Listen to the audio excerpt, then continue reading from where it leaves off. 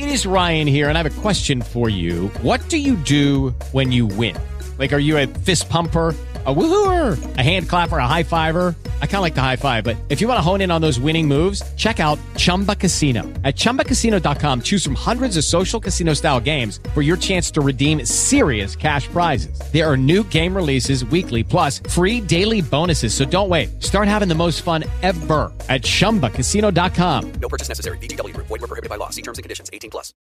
Welcome, everyone, to our Sunday edition of BAMSRadio. I'm your host, Drew DeArmond. We're going to bring you another hour or so of Crimson Tide football discussion.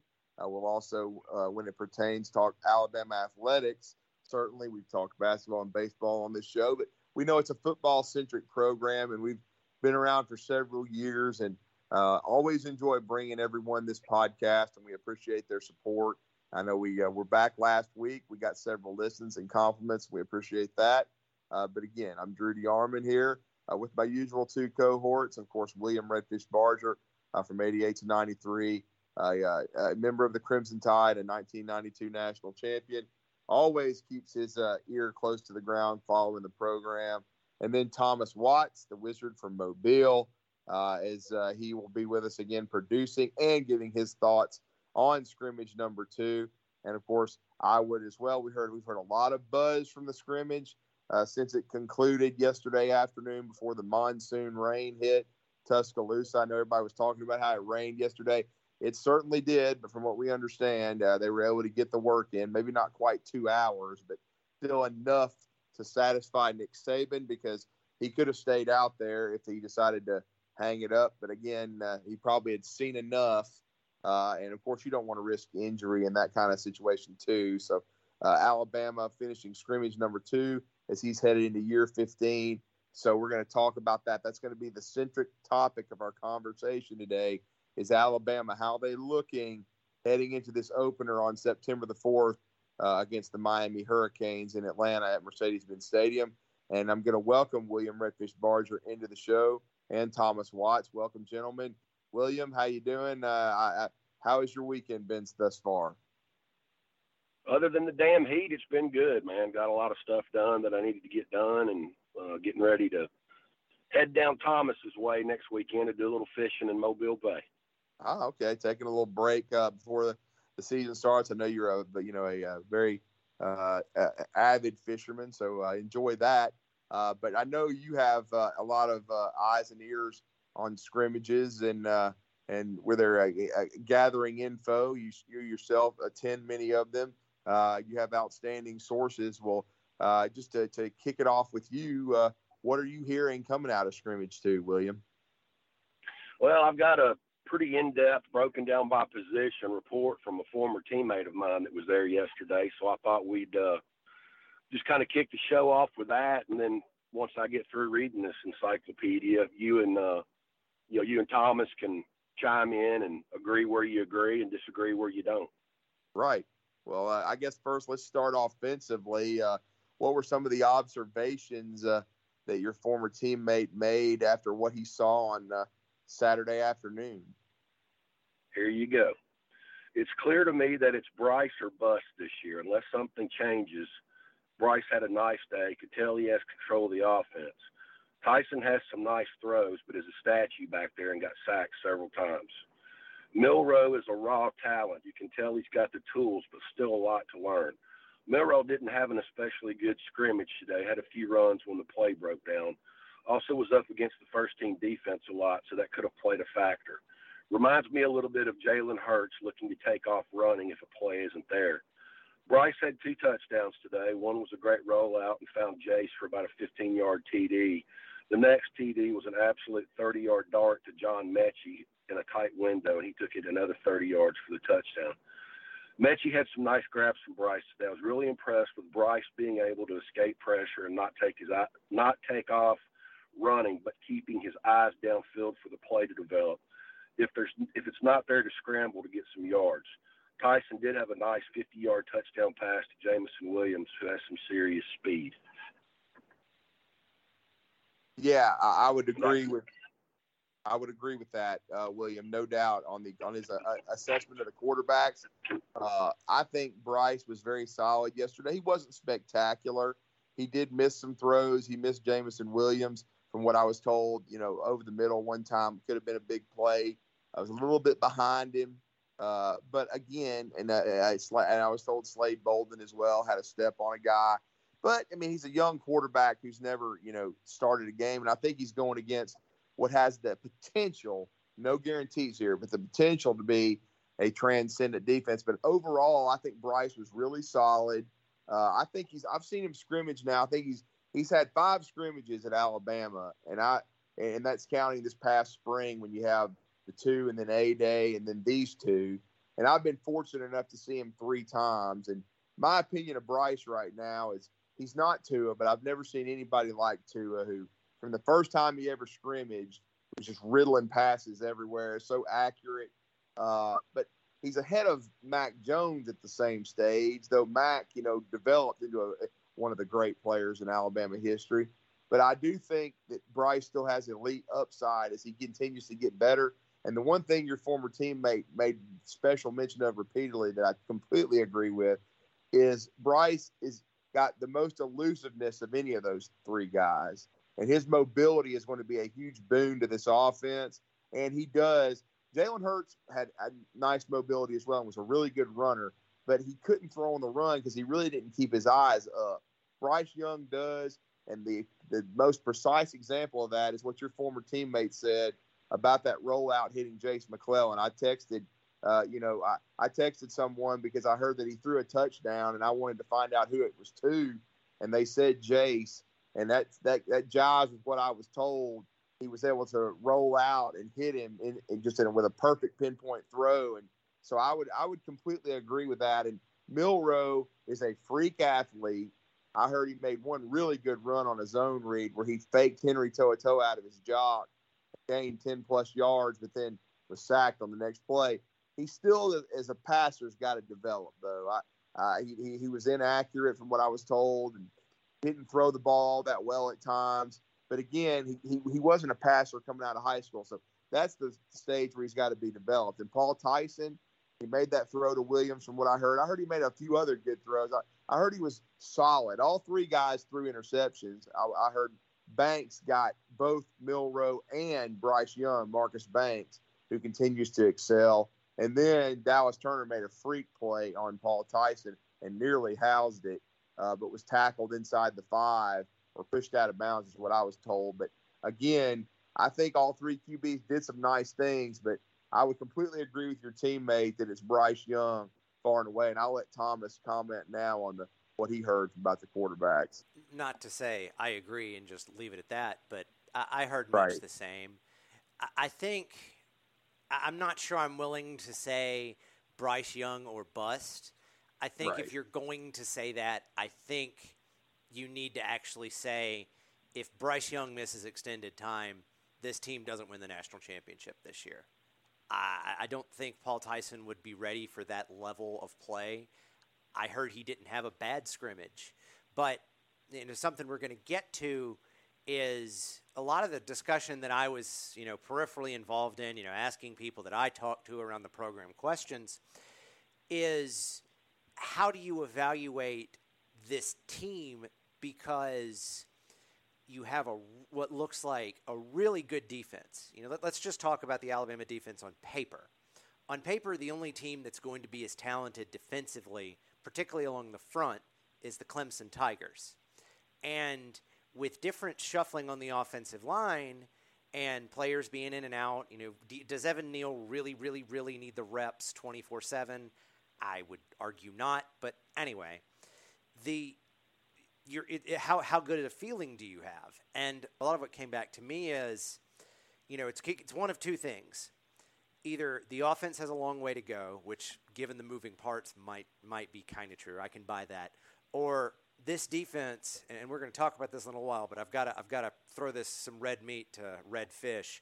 This defense might be able to generate organic pressure, and that will cure a multitude of ills as the offense develops, Drew. But that's a lot of what I've heard in terms of where the quarterbacks are, and people that were at the scrimmage had a hard time evaluating the quarterbacks because the defense is just crazy good, particularly in terms of generating pressure and blowing plays up. Yeah, and William, I know to go back to you, is any more offensive notes from your report? Oh yeah, I've got every position broke down. We'll move on to wide receiver and tight end now. Okay. JoJo Earl, number 10, is the guy to watch. Saban has already praised his speed, and he just reported this summer he got tons of playing time today. In my opinion, Slade is in a battle for his position with this guy Earl, and JoJo made a few nice plays today. The first wide receivers out there, if you want to go in a 4-wide set, were Mechie, Jamison Williams, Slade Bolden, and Treshawn Holden.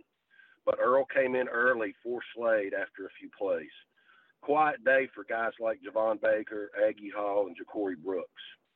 At tight end, Billingsley had some really nice grabs today. Latu, Tennis, and Outs all got some work in. I think we'll be fine at this position. Outs can really block. He caught my eye several times.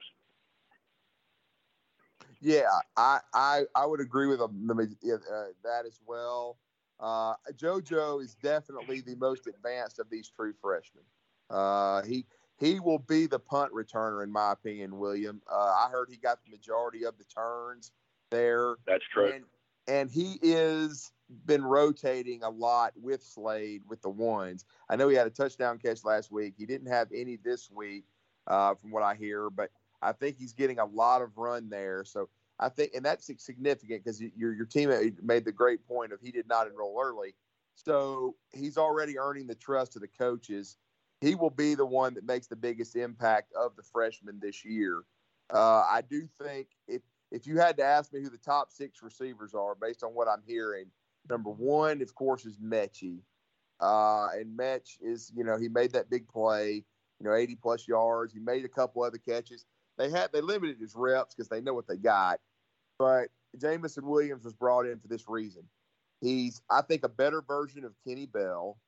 Bell was just a speed guy. I think Williams can do more, but he has the same kind of speed because Kenny Bell had quite a bit of vertical speed.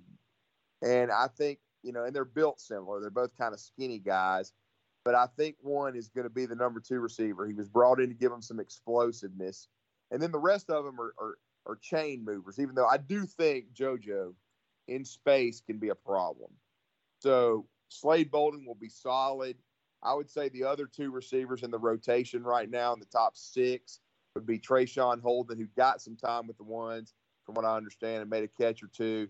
And then Baker, he made some catches, but he was mostly with the 2s. But I like him a lot. I think that's your top 6. I think Agiye Hall, he had a big spring game, but I think he's still needing to mature and do the little things right. And I don't think he's got the coaching staff's complete trust. Ja'Cory Brooks is interesting because I heard he was on some kickoff return with Jamison Williams, but he didn't get a lot of – I didn't hear his name, really mentioned a whole lot with the receivers. So that's going to be interesting to see if he comes on as the season goes on. Same way with Christian Leary. Somebody told me he made a catch on the sideline, so he didn't have his name called a lot, but he's got some speed himself. But to me, that's your top 6. And then tight ends, I completely agree. What I was told, Billingsley didn't get any time with the ones, but he made several catches with the 2s. The top 2 tight ends were Latu, who made a catch or 2, and then, of course, Major Tennyson, who wasn't targeted, but he's a blocker. I still think if Billingsley can get his head out of his ass, that he will take, Tennyson's spot. I've never thought Tennyson was a first-rate player. I do love Robbie Oots. I agree with your teammate 100%. He can block. He reminds me of one of your former teammates, guy that came in at Alabama and played in Patrick Haight, guy that was in the 90s who came in there, was built like a Greek god and played when he was a freshman. Oots kind of reminds me of him. So I do think that as the season goes on, I wouldn't be surprised that Tennyson's playing time slides. But if Billingsley can get back and then Oots gets more comfortable, they take his playing time. But I do think that they're good in the wide receiver tight end. It's just the explosiveness is not as much. But as I told somebody yesterday, I'm going to tell y'all something. Look, I was just telling this guy, I said, look, I have never seen before or since a foursome at wide receiver that were all first-round picks, and every single one of them, Judy Ruggs, and then Devontae and Waddle could take a ball 80 to 85 yards. I've never seen that. Florida never had it with Spurrier. He might have had 2 or 3, really 3 max. He never had 4 at the same time. Bobby Bowden didn't. It was a very special group of receivers. So I don't think this group is going to be as explosive, but I still think they can be really productive around Bryce and good players. And then I think the tight ends are going to be used more. And I think the running backs as well, because from what I understand, and we'll talk running backs in just a minute, William's going to have that part of his report. But Jason McClellan and Brian Robinson in limited reps and Trey Sanders, they caught the ball well. So, but I'm still pretty excited about this receiver core, and I'll let Thomas chime in now. Sure. So I think the point that needs to be restated from people I spoke with is that this wide receiver group is not what Alabama has had over the past 2 years. Now, yeah. I think they're good players in the wide receiver room, but the uniqueness of the past 2 years has, and even with the people that I've spoken to, has had this distortion effect where if you're a guy that, all right, I'm going to throw you a 5-yard in route, or a 5-yard curl, and you'll turn it into a 6-yard gain because you fall forward. Well, Alabama had that, but that same guy, if you run a square in, will just bust across the field and run 80 yards, as Drew just said. I think the biggest concern, and this was said multiple times, is that Jaleel Billingsley was running not with the ones at times because he continues to be unable to get out of his own way. I can't remember very many players that in the span of a week, because Nick Saban brought him up this 2 Saturdays ago and this past Saturday, being essentially called out for a variety of reasons by the head coach. And it's really unfortunate because he is, as it stands, the best receiving threat of the tight ends. I don't think you can take anything away from a guy like Cameron Latu, but Jaleel Billingsley is, he could be not Kyle Pitts. That's completely over the top. But a guy that if you get him isolated on a linebacker is going to cause all kind of headaches. And really, what does that mean for the Alabama offense? It means that Bryce Young would have, at worst, a common useful safety valve. So, one of the conversation point that I heard the most was really about the tight ends in terms of Jaleel Billingsley being able to get out of his own way. And that's just, it remains to be seen. In terms of, again, the wide receivers, Jamison Williams got speed to burn. I think he could be that guy if he stays healthy. And let me say right now, and I'll say this multiple times throughout our conversation, a lot of what we're discussing is predicated upon health. But if Jamison Williams doesn't get a bad wheel, high ankle sprain, twist an ankle, someone falls on his ankle, pick your reason, he'll be the guy that, all right, you go this way, run a skinny post and run it really, really fast. And that can suck a DB and a safety deep and open up stuff underneath. I don't think this offense, the wide receiver group, is going to be, let's get a bunch of 80-yard bombs. It's not going to be one-play 80-yard drives.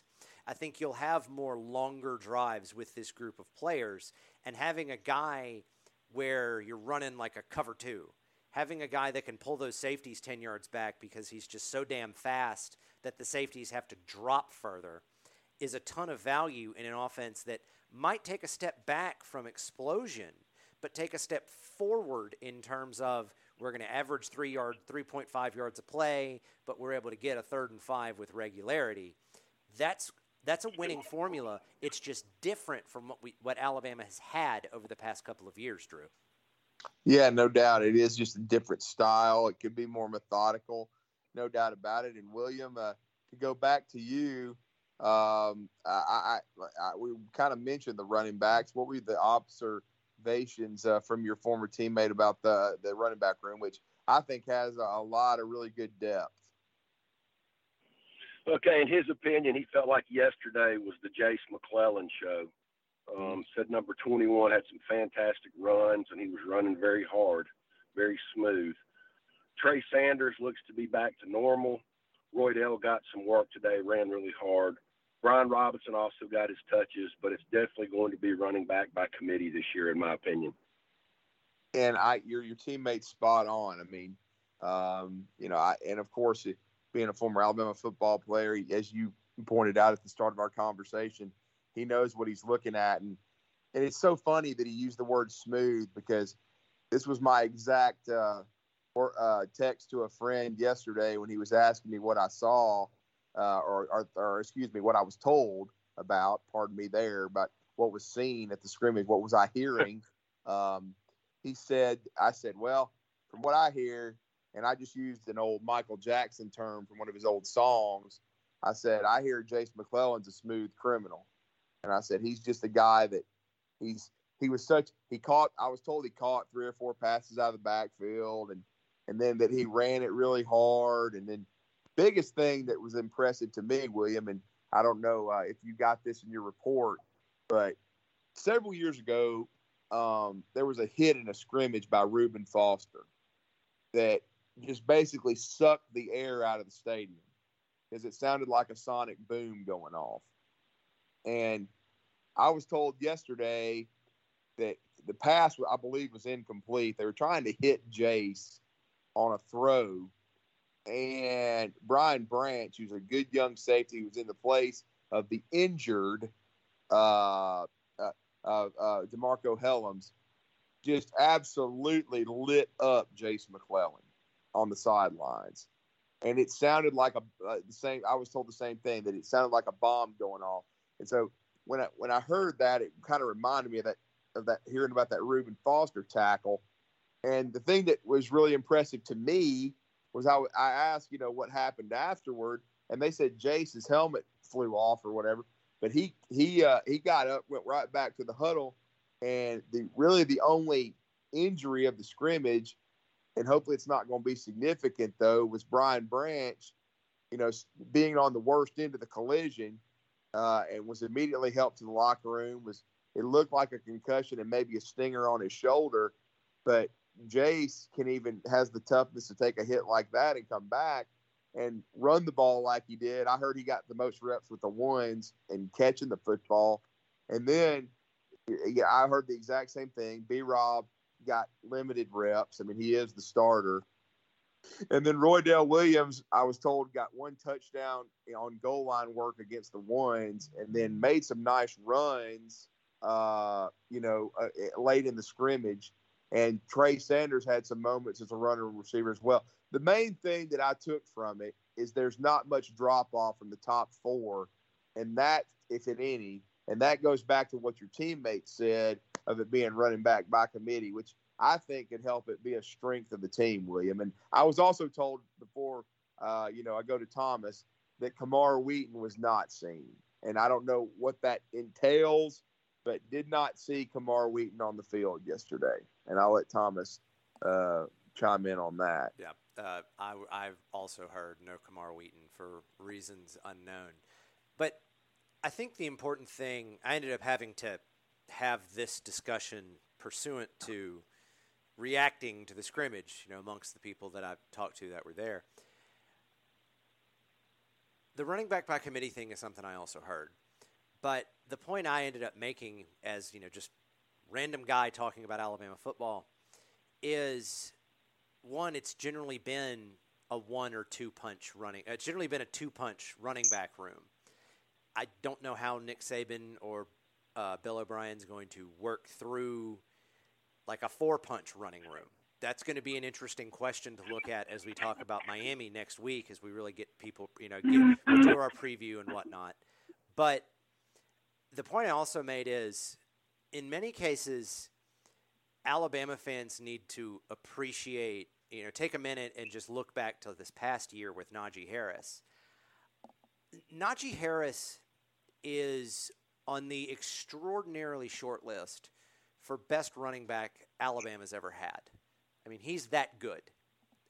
It'll be one of those things where if we look back in 10 years, Nick Saban has decided to take himself out to retirement, new team, new philosophy, new whatever.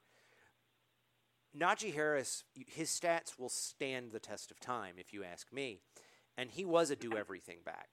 So, again, similar to the wide receiver room, the impression that I got speaking to people that saw the scrimmage is different type of attack, a little more telegraphed because the running backs are complementary pieces as opposed to one whole back, but still able to do things to help the team execute.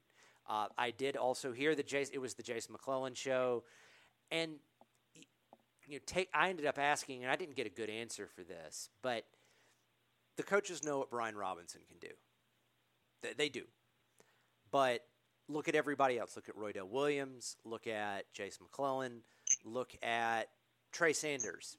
Trey Sanders, there were some fears when he got hurt, late back towards the back half of last year, they'd never be able to play again because of how awful that injury was. So the thing I would caution fans about, and I had to catch myself doing this yesterday when I was, having a Q&A with people that I speak with, if you don't hear a Brian Robinson or you don't hear a John Mechie as much, it's not because they've magically fallen off a cliff and they're never going to play a down of meaningful football for Alabama. In many cases, the point of a scrimmage is, yes, game reps, but also more reps for young players to see how they react when there isn't a position coach standing 5 yards behind them over their right shoulder saying, hit the drill, do the X, do the Y type situation. So, that's one thing that I ended up saying. It's like, well, I've seen these things before. So why aren't we hearing about B-Rob? He is the returning guy. Well, part of that is because he's had his chance to do stuff. One, give other people a shot because they haven't seen it as much. And two, nobody stood out to the point where it's going to be another Najee Harris type thing. So I would expect with Miami looming in 13 days now, 2 weeks, etc., I would expect running back by committee, and I would be okay with it. Different is not bad when it comes to this football team, Drew. Well, and here now the next group, this is really one of Williams' because he played the position, played it at Alabama, played in the SEC. His real, bread and butter in his area of expertise, and that's offensive line. William, I know your teammate obviously had some observations there, and I want you to give us the report, and then piggyback off that and kind of give your thoughts on where the O-line may be, because from what I understand, there was a couple of pieces missing yesterday once again. Yeah, we'll get the offensive line out of the way, then we'll shift over to the other side of the ball. With Randolph and Ekiyor out, the first team combo today was left tackle Evan Neal, Javion Cohen at left guard, Chris Owens at center, Tommy Brown at right guard, and J.C. Latham at right tackle. It looks like they're still trying to find different combinations just to see what they've got to work with. Uncertainty is a big problem for this offensive line right now. You could tell it's affecting the offense a little bit. Lots of flags flying today and big plays being brought back by holding, et cetera. Need to clean that up before Miami. Yeah, and William, give us your thoughts on that too, because now we've had both scrimmages where we've had pieces missing. I was also told that Chris Owens struggled a little bit with his shotgun snaps, and I think that's why Saban was probably quoted in his press conference as saying that there's still some competition going on at center and right tackle. Though I would imagine, as a matter of fact, I believe this strongly, that if Chris Owens can get that cleaned up, he is definitely going to be the center. Though I think Dalcourt, who I was also told was not seen yesterday, and Seth McLaughlin are good players, good young players.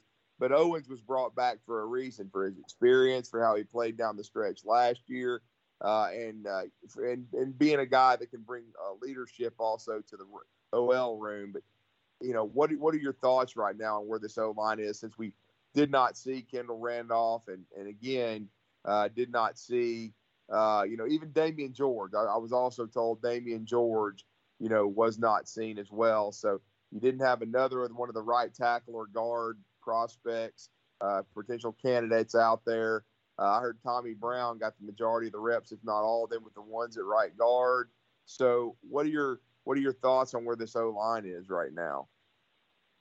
Well, I think starting tomorrow, Yeah. it's going to become critical that they start allowing the 5 best players, whoever they may be, to start getting all the reps together so they can get their chemistry and their communication and, get a comfort level and get rid of, a lot of that uncertainty, because, that's the number one thing. The easiest way to get beat is to hesitate. But I would like to see the starting 5 for Miami, be Neal, Cohen, Owens, Ekiyor, and Latham. Like we talked about last Sunday, you get 2 solid weeks at the start as the starting right tackle, working against Allen, Anderson, Sanders, and et cetera. Then you got, basically 2 tune-up games in Miami and Mercer before you go play Florida. I don't know if Kendall Randolph's going to get that spot back or not. You might see him wearing 85 again. Mm-hmm.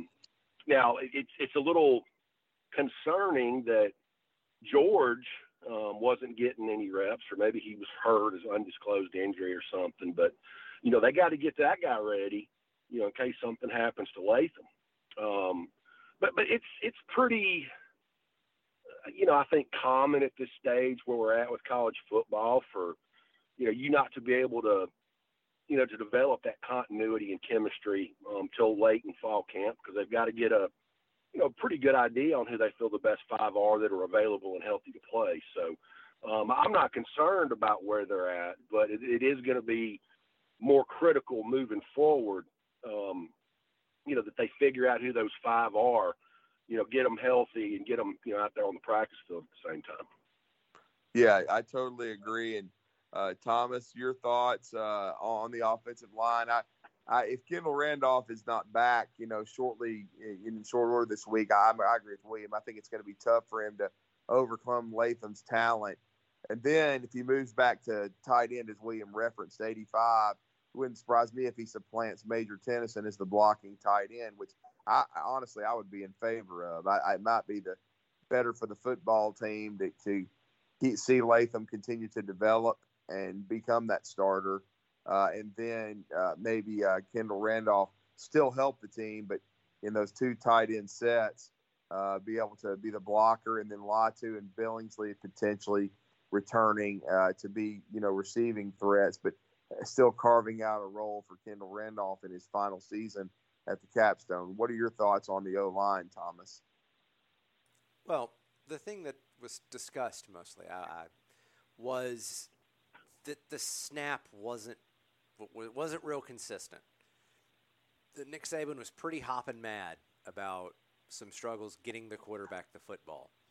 And I would agree that it's getting close to put up or shut up time in terms of getting your best 5 and just running it until, you have to change, until see if it's actually broken. Going back to what I said about the defense, the Alabama defense. Is the offensive line struggling, or is the defensive line just far and away better because, well, they've had more experience? Both of those things can be true, but generally only one of them is. So the big thing that stood out in conversations I had were the struggles with snapping the ball, and going off that, just general consistency in the offense. I think that Bryce Young and the skill position guys have all of the tools out there to be fairly efficient and consistent on offense. But if the little things, snaps, penalties, etc., I remain unconvinced that this Alabama offense can be consistent enough with that stuff being a large question mark to be successful in terms of national championship aspirations. Alabama will beat Miami no matter what. I've said that for months now. It's just a bad matchup for the Hurricanes. But doing that to Miami and doing the same thing to a Georgia or a Clemson or an Oklahoma or an Ohio State in the college football playoff is a completely different ball of wax. And with that in mind, snaps is the first thing, but getting the best 5 out there is going to be the key now. You know, you've had your chance to tinker around. There was tinkering in the spring. Obviously, there's been tinkering in fall camp as guys come in and get used to college, you know, your J.C. Lathams, et cetera. But, you know, it's serious time. Like, the little errors that can derail an offense need to get cleaned up, and that's what I think the offensive line coach and the offensive line group will be focused on over the next 2 weeks, Drew. Yeah, nice job, Thomas. I agree there 100%. And, William, now we're going to go to the other side of the ball in the line of scrimmage, and that's defensive line. I didn't hear a lot of buzz about the D-line as far as sacks and flash plays. I heard they were solid against the run, but what did your former teammates see along the DL that either impressed him or concerned him? Well, he's obviously – this is kind of 50-50. I mean, he only really mentions 2 defensive linemen, and then he throws Anderson and Sanders in there, obviously as pass rushers. But here's what we got. Phil Mathis is going to be your alpha dog and vocal leader this year. Looks like he has a chance to have a monster year. We've got some really, really good depth as well, maybe as much as I've ever seen out there. Jamil Burroughs had an arm injury from what I saw, was the only injury of the day along the D-line. Chris Allen didn't play, so Drew Sanders got a lot of work opposite of Will Anderson. Speaking of Anderson, he was a monster today, getting after the QB, had a handful of sacks. Very hard to block. Not many people get a hand on him. Yeah, I would completely agree with that, with Will Anderson. From what I understand, he was dominant yet again. You know, he had some pressures and then the sacks kind of started coming like an avalanche. I mean, he's just on a different level. I mean, and again, I totally hesitate to ever bring up the name Derek Thomas, and I know you played with him, William. He was a freak of nature and different. But Will Anderson is probably the closest I've ever seen to him as far as being as disruptive as he can be, just kind of in a different style. But he's a really good every down player already, even against the run. And I heard there was no drop-off, basically, with Sanders being in there for Chris Allen. And that's no disrespect to Chris Allen, who's had a really good camp. But Drew Sanders is coming along and coming into his own. He chased down Milroe, from what I was told, for a sack. Braswell had multiple sacks and was very disruptive. Even a young cat like a Dallas Turner. It was with the twos, but he had a couple sacks. And then I talked about the interception, the freak show deal against Paul Tyson. So I think, and then Thomas may be able to piggyback on this, but I also heard King Makuta was pretty impressive. So I don't think they have much of a drop off outside. Inside, the thing that I heard that was most, encouraging is that Henry To'oTo'o was very, very good. I mean, certainly he missed the tackle against Milroe, but he made several. He was really good in coverage and tight. I think he's going to be an upgrade over Moses, who I'm not sure ever got over it. He didn't ever 100% get over his injury. And plus, I don't think he was the natural in pass coverage anyway. But him and Christian Harris are going to be pretty nasty. And then you've got Deontay Lawson, who I heard flash a little bit. Even Kendrick Blackshire with the twos, because Shane Lee was another guy that was out and was not seen at the scrimmage. So from what I understand. So when you look at that and you see the young players and the Jackson Brattons and people of that nature, they're developing a lot of depth even inside, where they should be able to, still, be really, really effective as a football team. And Jalen Moody was steady as she goes. I mean, I heard he made a few stops. He's a guy that I think has completely got the trust of the coaches now, and he'll be the third inside backer in behind those starters. But I wanted Thomas to kind of to talk about the outside backers and the D-line. D-line wise, I agree with Mathis. He got limited reps from what I heard, but he was effective. I think right now, if you had to ask me who the top 4 were, LeBron Ray is out. So when he gets back, I think he'll be a part of the rotation. But right now, I think it would be DJ Dale, who's got to hold off Tim Smith. And Smith kind of dinged his hand one time trying to tackle Brian Robinson, from what I understand. But it was nothing serious. He stayed in. And I totally agree with your teammate. I'm glad that he pointed that out.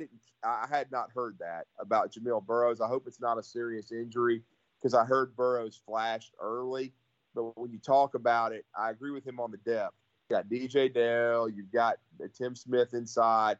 You got Mathis. I think right now, probably because they want Smith to be a little more consistent, even though he's more talented, Dale would probably be the starter along with a Boygby and Fedarian Mathis. And then you'd have Byron Young coming in and rotating in quickly and basically being a co-starter. I talked about LeBron Ray. I think he would definitely be one as well. So I think they've got that first group. They like that first 4 or 5 a lot. And Jamil Burroughs is somebody that's going to keep getting better and start pushing for playing time as well. So I think overall the D-line and the outside backers, and I even talked a little bit about the inside linebackers, are as deep as I've seen, and I'll get Thomas to comment on that a little bit. In my discussions with folks, the thing that really jumped out to me, Drew, particularly on the outside with rush, let's just call them rush linebackers for ease of discussion, how many guys were able to make a positive contribution in yesterday's scrimmage. Drew Sanders flashed. We know about Will Anderson. Chris Allen, is a known commodity. But King Makuta made plays. Chris Braswell made plays. It's one of those things where there are only 2 outside linebacker positions, but Alabama has like 6 SEC caliber starting ends, or what would be a defensive end or a rush linebacker. I mean, Alabama has an embarrassment of riches in terms of rush ends or rush linebackers, depending on your alignment and how you deploy these guys. That's a real good spot to be in, because I mean, it's hard. It's tough sledding against big offensive linemen. So fresh bodies. How did Alabama in 2016 do what they were able to do throughout the year? Well, on top of your Jonathan Allens and your A'Shaun Robinsons, et cetera, you had the next wave of guys, and there wasn't a big drop-off.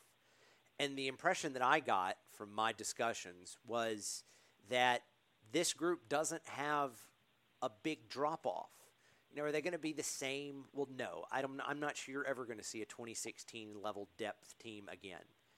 But they certainly have a plethora of options for rush end. I did hear that Justin Aboigbe just absolutely blew up the 2-minute drill with ones-on-ones.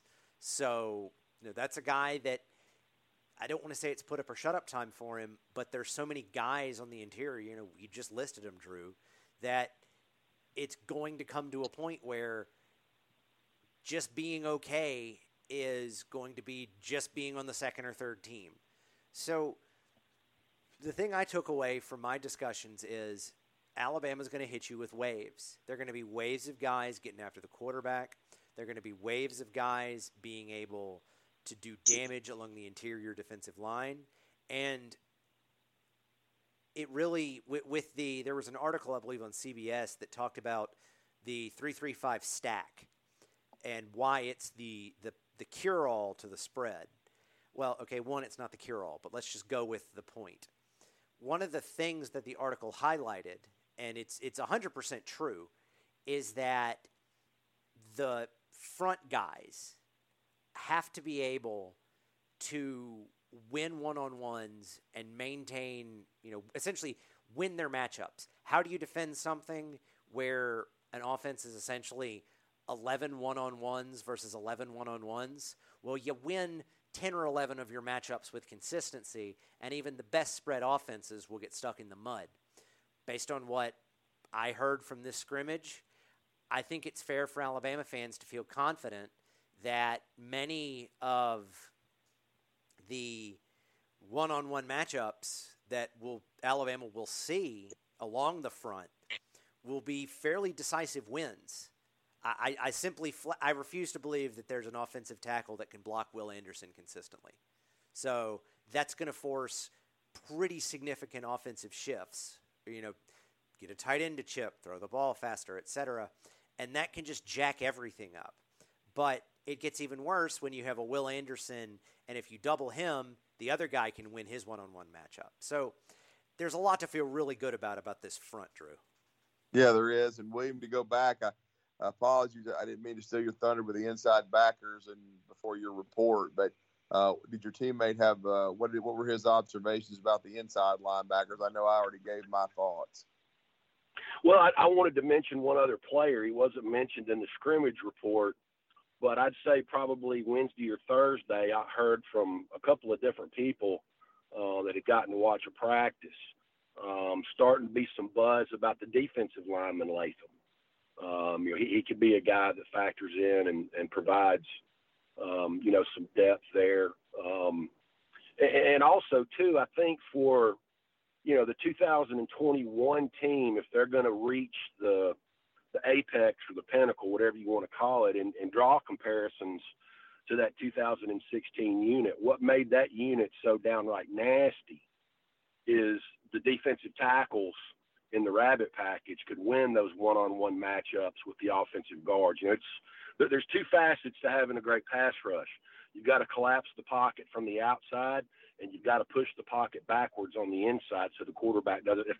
If all you've got are two good rush ends, and the center and the two guards can create some depth in the pocket, all the quarterback has to do is step up. Well, you couldn't do that versus the 2016 version because Jonathan Allen was, doing Superman sacks. Yeah, that's a good point. And John Marion Latham, I didn't mention him, but he was MVP lineman-wise in the A-Day game, and I do think he's going to factor in to the rotation. He's another quality guy, even a Stephon Wynn, but I think he's behind those other ones. But they have a lot of depth, along that D-line. There's no doubt about it. And they've had guys that have moved on, like Christian Barmore 2 years early to the NFL, who's going to be, I think, a really good player. If he, responds to the coaching properly with the New England Patriots, and they've had guys like Ismail Sobcher transfer out, but I just really think they're still going to be deep. A guy like Damon Payne's probably going to have to redshirt, but he was a 5-star, and I think he'll be a good player down the stretch. I saw, that and heard that from the standpoint that I asked about Monkel Goodwine, I was told that he was in with a backup, so he's probably not going to factor in this year too much, but I still think he can be developed. And so, and then with these inside backers, like I said, I just think there's a lot of quality depth there. I just think Toa is going to be a huge upgrade from a leadership standpoint and production. I think he's a really good fit for this group. Then it allows Moody to still play a role, and then Deontay Lawson to continue to get his feet wet and develop and become a great player when guys like Toa move on to the NFL, and, of course, Christian Harris as well. So the front seven, I just love it. I think it's talented, and I'll let Thomas come back in. Thomas, though, I don't know what you heard, but I was really impressed with what I heard about Toa. And then I think some of the depth behind those guys, and that's without Shane Lee. I know Shane Lee's been criticized for maybe not having the measurables, and then he got a sports hernia and didn't do much last year. But remember, 2 years ago, he led the team in tackles, and I do think he could be a quality backup. But once again, that was a situation where with a young player like Blackshire, who didn't enroll early, getting comfortable, Thomas, I don't think there was a whole lot of drop-off, if any, without Shane Lee out there. And those starters, Henry Toa and Christian Harris, got a chance to be really good players. Absolutely. I understand that Dylan Moses was playing somewhat out of position this past year. And injured, yeah. He was just hesitant. And before we kick more dirt on Dylan Moses, realized that even Dante Hightower, arguably the best middle linebacker Nick Saban has had, struggled initially coming back from his ACL tear. So, I'm not in the business of trying to trash the guy anymore. But I don't know how you can take a look at what I heard and not feel like Alabama has a pretty decisive upgrade in Henry To'oTo'o. I just don't know how it is that you can make that argument any other way. And with that, suddenly the defense is in the right spot. There's not really, the defense isn't playing 10.5 on 11. It lets Christian Harris be a weak side linebacker where he can use his athleticism to create chaos and do really good things for this defense.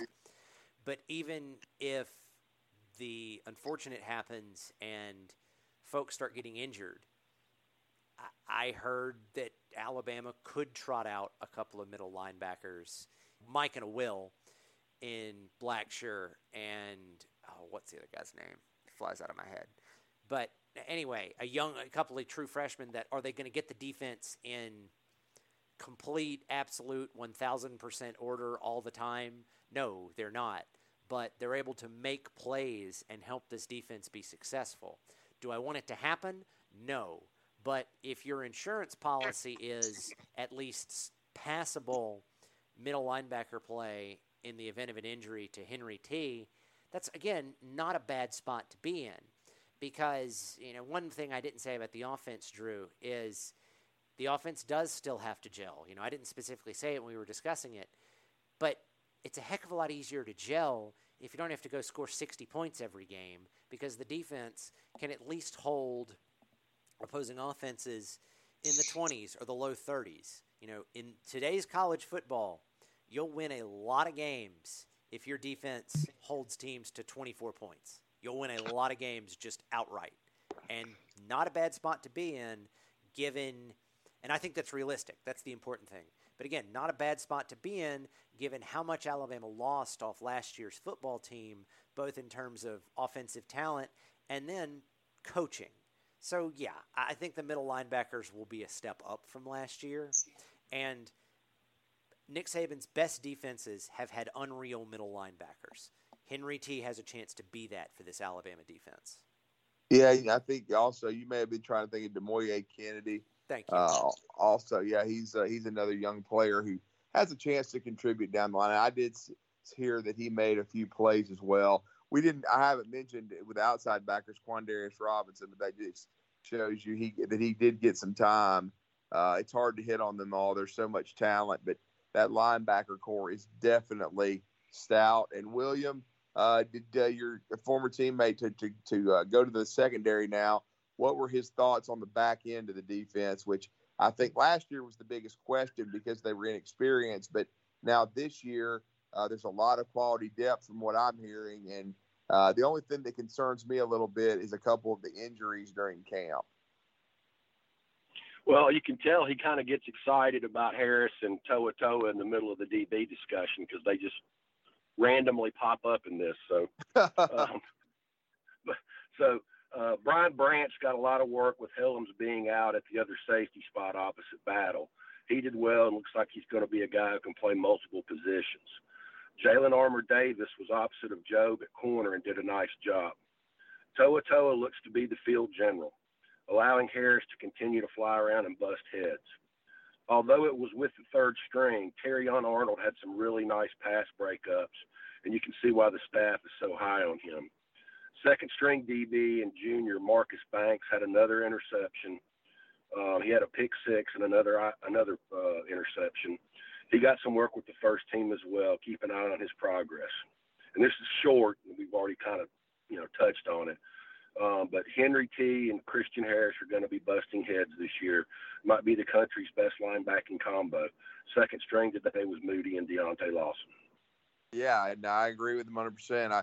I didn't see a ton of drop-off behind with Moody and Lawson. I think they're both fine players, but I agree with him. I think that combination with To'oTo'o, his leadership and his intelligence, and, of course, the Tennessee fans that claimed he couldn't cover in the flats, they've had so many times with their head caved in against Alabama. I guess they've forgotten what football looks like. But, I mean, I do think he was probably having to cover and do other people's jobs at Tennessee as well. Didn't have as much talent around him. But I do think that the kid he led Tennessee in tackles for 2 years in a row. So there's a reason for that.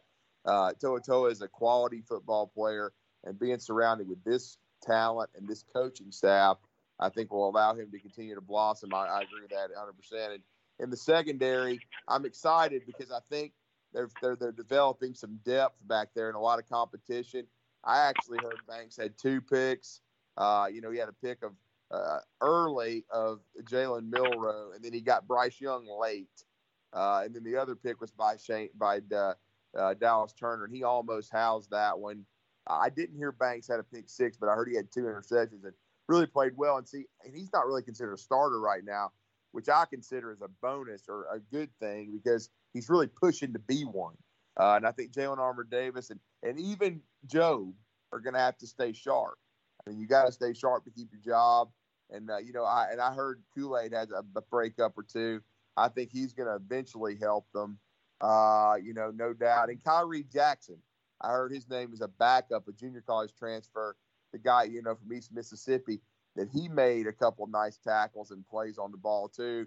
I think I heard that Jordan Battle had 1 pass breakup. The only thing that slightly concerned me, and I talked about it earlier in our show, was the injury to Branch.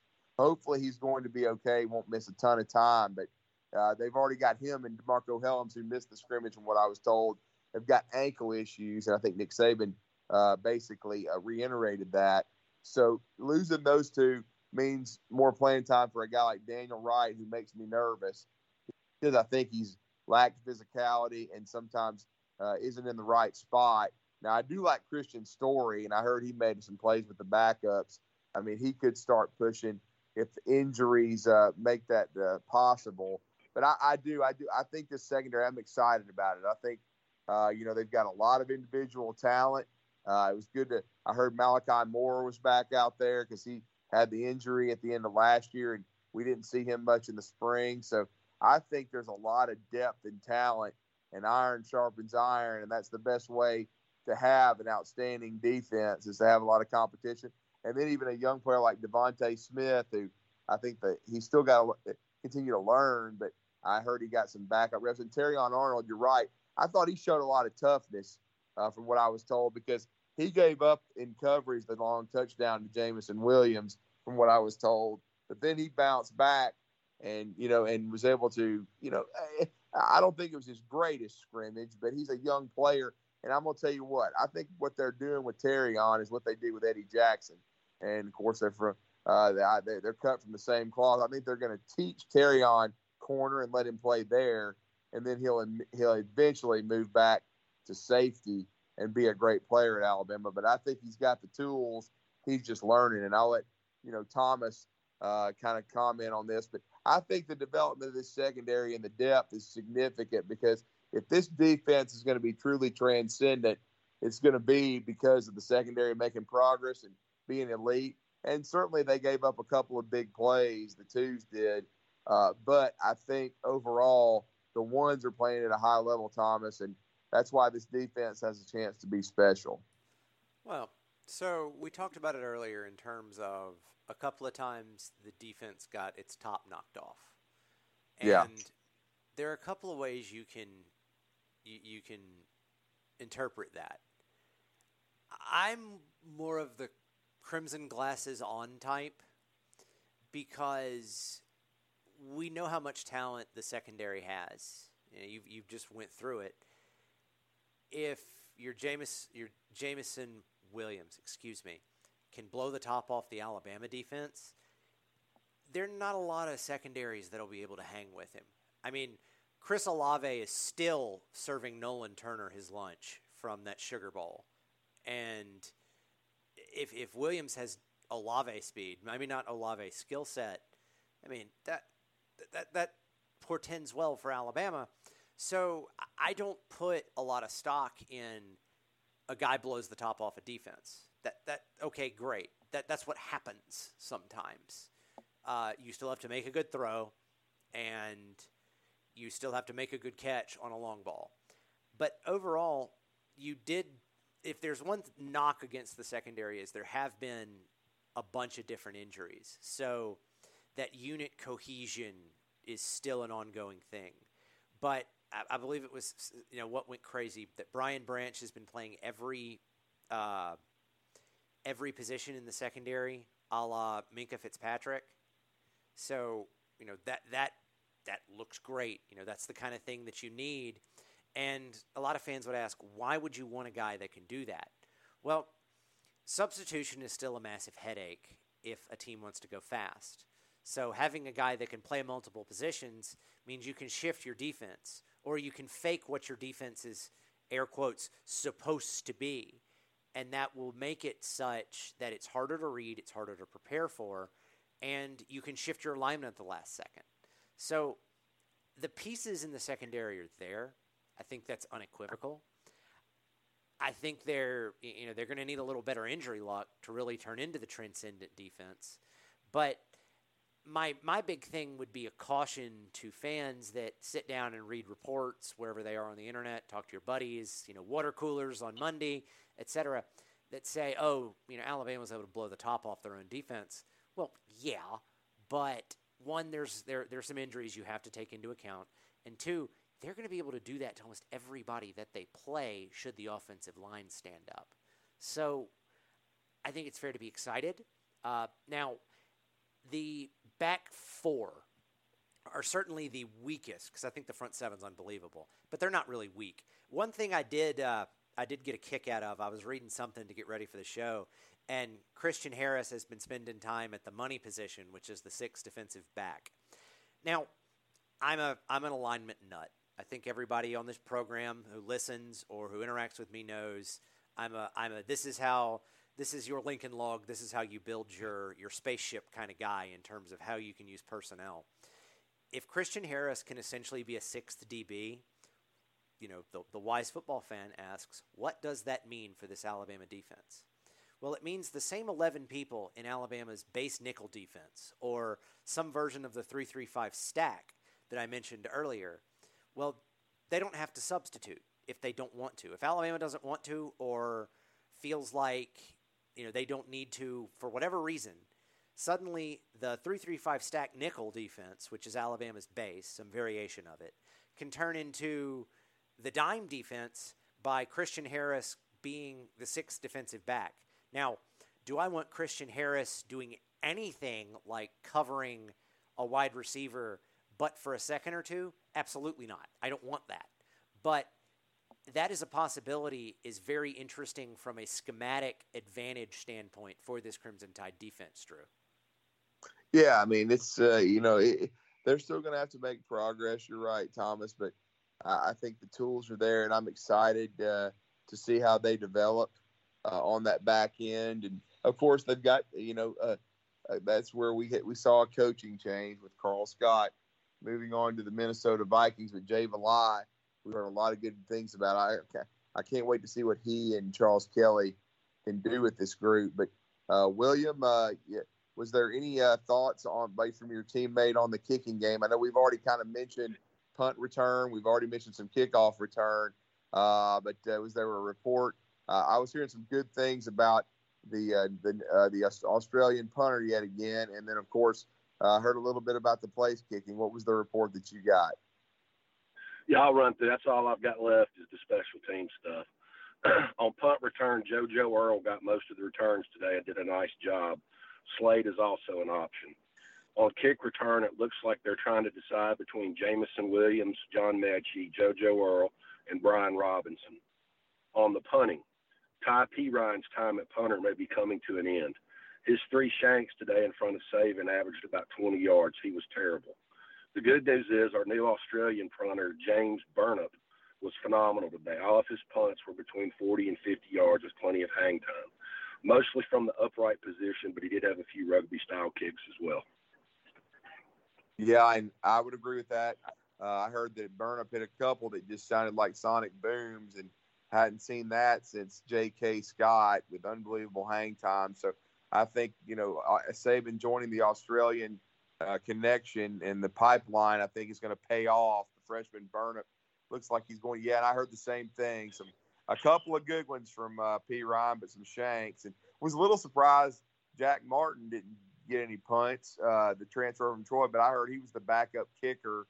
He did kick a field goal in the 30-plus range for Alabama behind Will Reichert, who was perfect. Reichert, I heard, had a good day, excellent elevation on his kicks. And then at the end of the scrimmage, Jack Martin tried a long 50-plus yard field goal, and it was just, from what I heard, I think it was wide left is what I was told. But so right now it looks like that Burnip will be the punter, and Will Reichert is solidified as the kicker. That's interesting on the kickoff return because I thought I had seen also or had heard, that Ja'Cory Brooks had been back there some too. Kickoff return, but I definitely think Jamison Williams is going to be one of them, and it could be a guy like Brian Robinson or even a Jace McClellan eventually. But I do like the idea of JoJo Earl potentially being back there too. So that competition is probably going to be ongoing with kickoff return, and of course, in some cases they're going to want a guy that can also block well. But yeah, there's no shortage of talent and candidates there. And Thomas, I'll let you kind of piggyback off what you heard out of the kicking game. Sure. So one of the things that's really interesting about these scrimmages is the place kickers, whether they're the kickers, whether they are place kickers or kickoff specialists, or in some cases both. What they do while the offense and defense are doing their stuff is they keep practicing kicking. And what does that mean? Well, if you're sitting on the side where they're kicking into, you get a real good sense of who's kicking really, really far. And one of the people that I spoke to said, oh, yeah, people in my section were dodging footballs whenever Burnip was punting, whenever Burnip would take a turn. So one of the things we said last week is the absolute worst thing, air quotes, worst thing that Alabama had to answer that might not have a good answer was punter.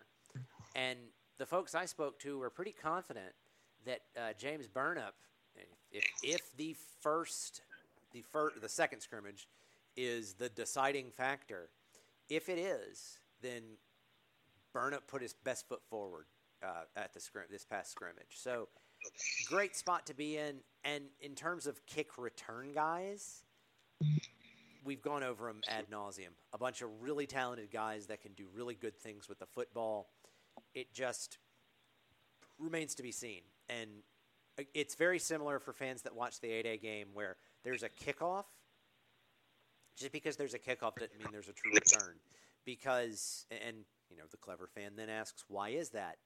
Well, statistically, a kickoff has the highest percentage chance to get a player injured, and it's simply not worth it to run at full speed into each other over and over again,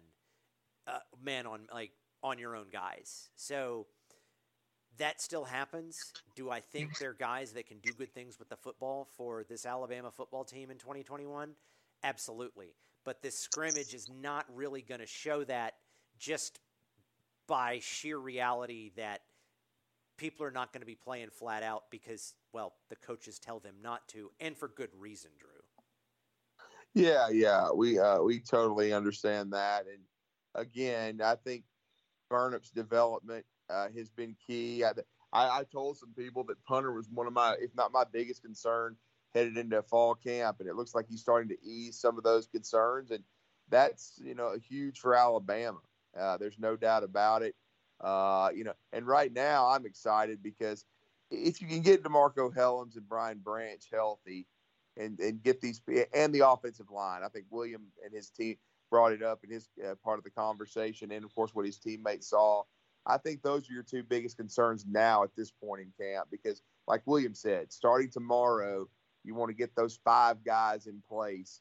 Is Kendall Randolph going to be a part of that, or is he going to tight end? You got to decide that. If J.C. Latham's going to beat him out for continuity purposes, you've got to get Emil Ekiyor back out there too. And then from the secondary, you need to get DeMarco Helms healthy. I think he will be. And then hopefully Branch is not going to be a serious situation. But right now I would say this Alabama football team still has some improving to do in all 3 phases, but they have upside in all 3, and I think they can still be the best team in the country. I would agree with you, Thomas, that they're not the best right now, but I really don't think they have a glaring weakness, which is exciting because of the way they've recruited. And the good thing is defensively, they have experience on all three levels. But offensively, they don't have a ton of experience. They have some, but they do have talent. And I think they'll be able to showcase it, starting with Miami and Atlanta. But, William, I wanted to go back to you and any closing thoughts after our discussion for scrimmage 2 right now, where Alabama stands.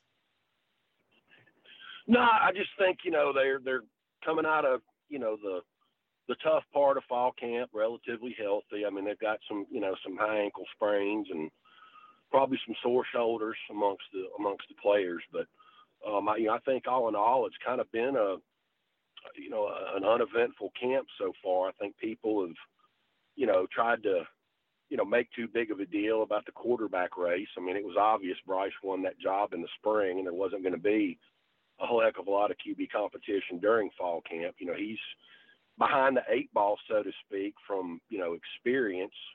That was probably the only negative last year about having the all SEC schedule is, he didn't get to have a lot of reps, against the Sisters of the Poor like a normal freshman quarterback would. So, he needs all the reps he can get. I'm really excited about seeing him in a couple of weeks against Miami. Really, this whole team, I think it's, got a chance to be another special team. And it just continues to amaze me. I was looking at some stuff late last week and just kind of reflecting back on what that 2020 team accomplished, because I saw where somebody had made a comment that, basically Saban, had that same team to work with in 2020 that he had in 2019. And, it's just fundamentally flawed.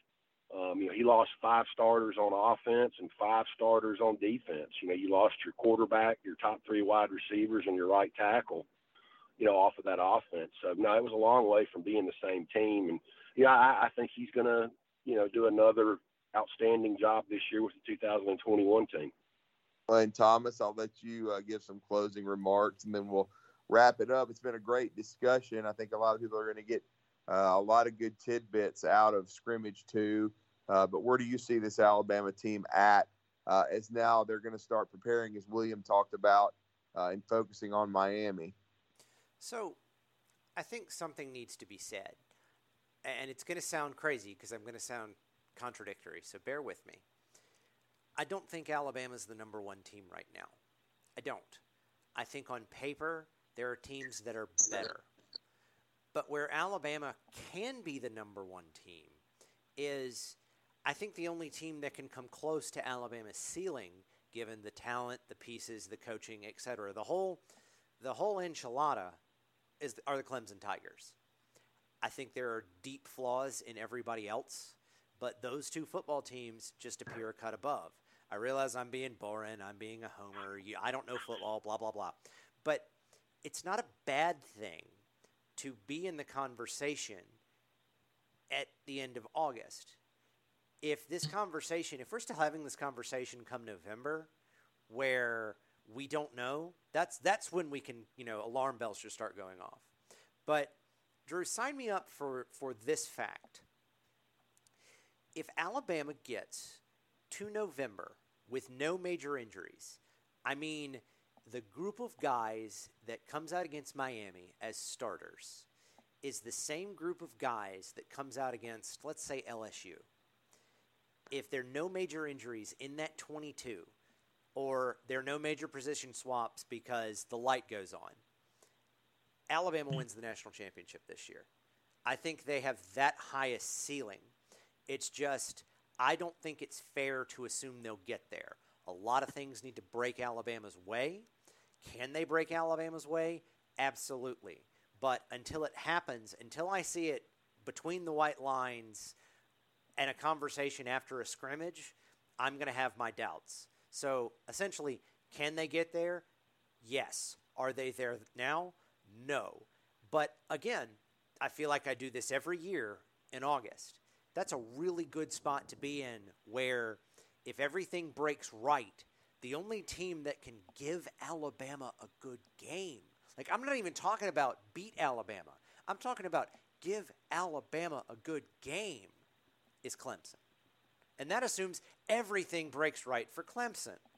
That's an enviable position to be in for this Crimson Tide football team going into Miami in a couple of weeks, Drew. Yeah, it really is. There's no question that Alabama's, I think in a position of strength if they can get healthy and get the rest of their lineup on the offensive line and then the secondary worked out. And they'll have a handful of true freshmen that affect the depth chart. We talked about a couple of them today, Kool-Aid McKinstry and JoJo Earl, our guys, and Deontay Lawson, who are positioning themselves. And even a Kamar Wheaton. We didn't see him yesterday, but, he could be a factor on kickoff return too. Let's not forget that. Nick Saban has mentioned him by name. And JoJo Earl, of course, could also be involved in the kicking game at punt return, as you heard William say. But there's a lot of young talent on this team. And I still think eventually, some young receivers like Christian Leary and Ajay Hall can be a part of it, but they're just not in that top 6 right now. This is still a talent-laden Alabama team with that I don't think has as many questions as in years past at positions. But I think, again, they are a little young, so they're going to have to mature quickly. But I think with Nick Saban and this veteran coaching staff with Bill O'Brien and Doug Marrone and those guys, they're going to have a chance to be, it's really good and again, make another run at a national title. But I want to thank everyone for listening. And as I said, I think the 2 critical areas, and I think we are all in agreement right now, are the secondary and, of course, the offensive line. We'll see how they continue to evolve and develop with people's health and then with competition, like with that right tackle and even potentially center, as Nick Saban mentioned yesterday. In this next week, as the preparation for Miami is going to start to ramp up. But for William Redfish Barger, for Thomas the Wizard Watts, I'm Drew DeArmond. We hope you've enjoyed our hour-plus look at Alabama scrimmage 2. Again, the only injuries we've reported, hopefully not serious ones, Brian Branch and then, of course, Jamil Burroughs. Hopefully those guys, Nick Saban did not talk about them yesterday, so hopefully they're not serious injuries. They're just minor. But then hopefully they'll soon get DeMarco Helms and Kendall Randolph back and some of these other guys that maybe just were held out of the scrimmage. But if they can get healthy headed to Miami, I think the Canes don't really know what they're about to get hit by. I think it's going to be similar, maybe not as bad, but similar to USC and Alabama in 2016. And I know the Canes released something on Twitter today about not wanting the smoke. Or wanting the smoke, something to that. I guess it was wanting the smoke, something along those lines. Well, SC thought they wanted it too, and they lost 52-6. So I'm not predicting something of that nature yet. And I know William is going to have his prediction later. We all will. But I don't think the Canes want the smoke. I think they're going to be running into a buzzsaw a little bit with this Alabama team if they're healthy. But I want to thank everyone for listening. We'll come to you next Sunday as we continue to hear what's going on in the buzz coming out of Alabama Fall Camp 2021. And, of course, any recruiting information as well that's pertinent. But we enjoy everyone listening. Good night, everyone, and roll Tide. Lucky Land Casino, asking people, what's the weirdest place you've gotten lucky? Lucky? In line at the deli, I guess? Aha, in my dentist's office. More than once, actually. Do I have to say? Yes, you do. In the car before my kids' PTA meeting. Really? Yes. Excuse me, what's the weirdest place you've gotten lucky? I never win and tell. Well, there you have it. You can get lucky anywhere, playing at LuckyLandSlots.com. Play for free right now. Are you feeling lucky? No purchase necessary. Void where prohibited by law. 18+. Terms and conditions apply. See website for details.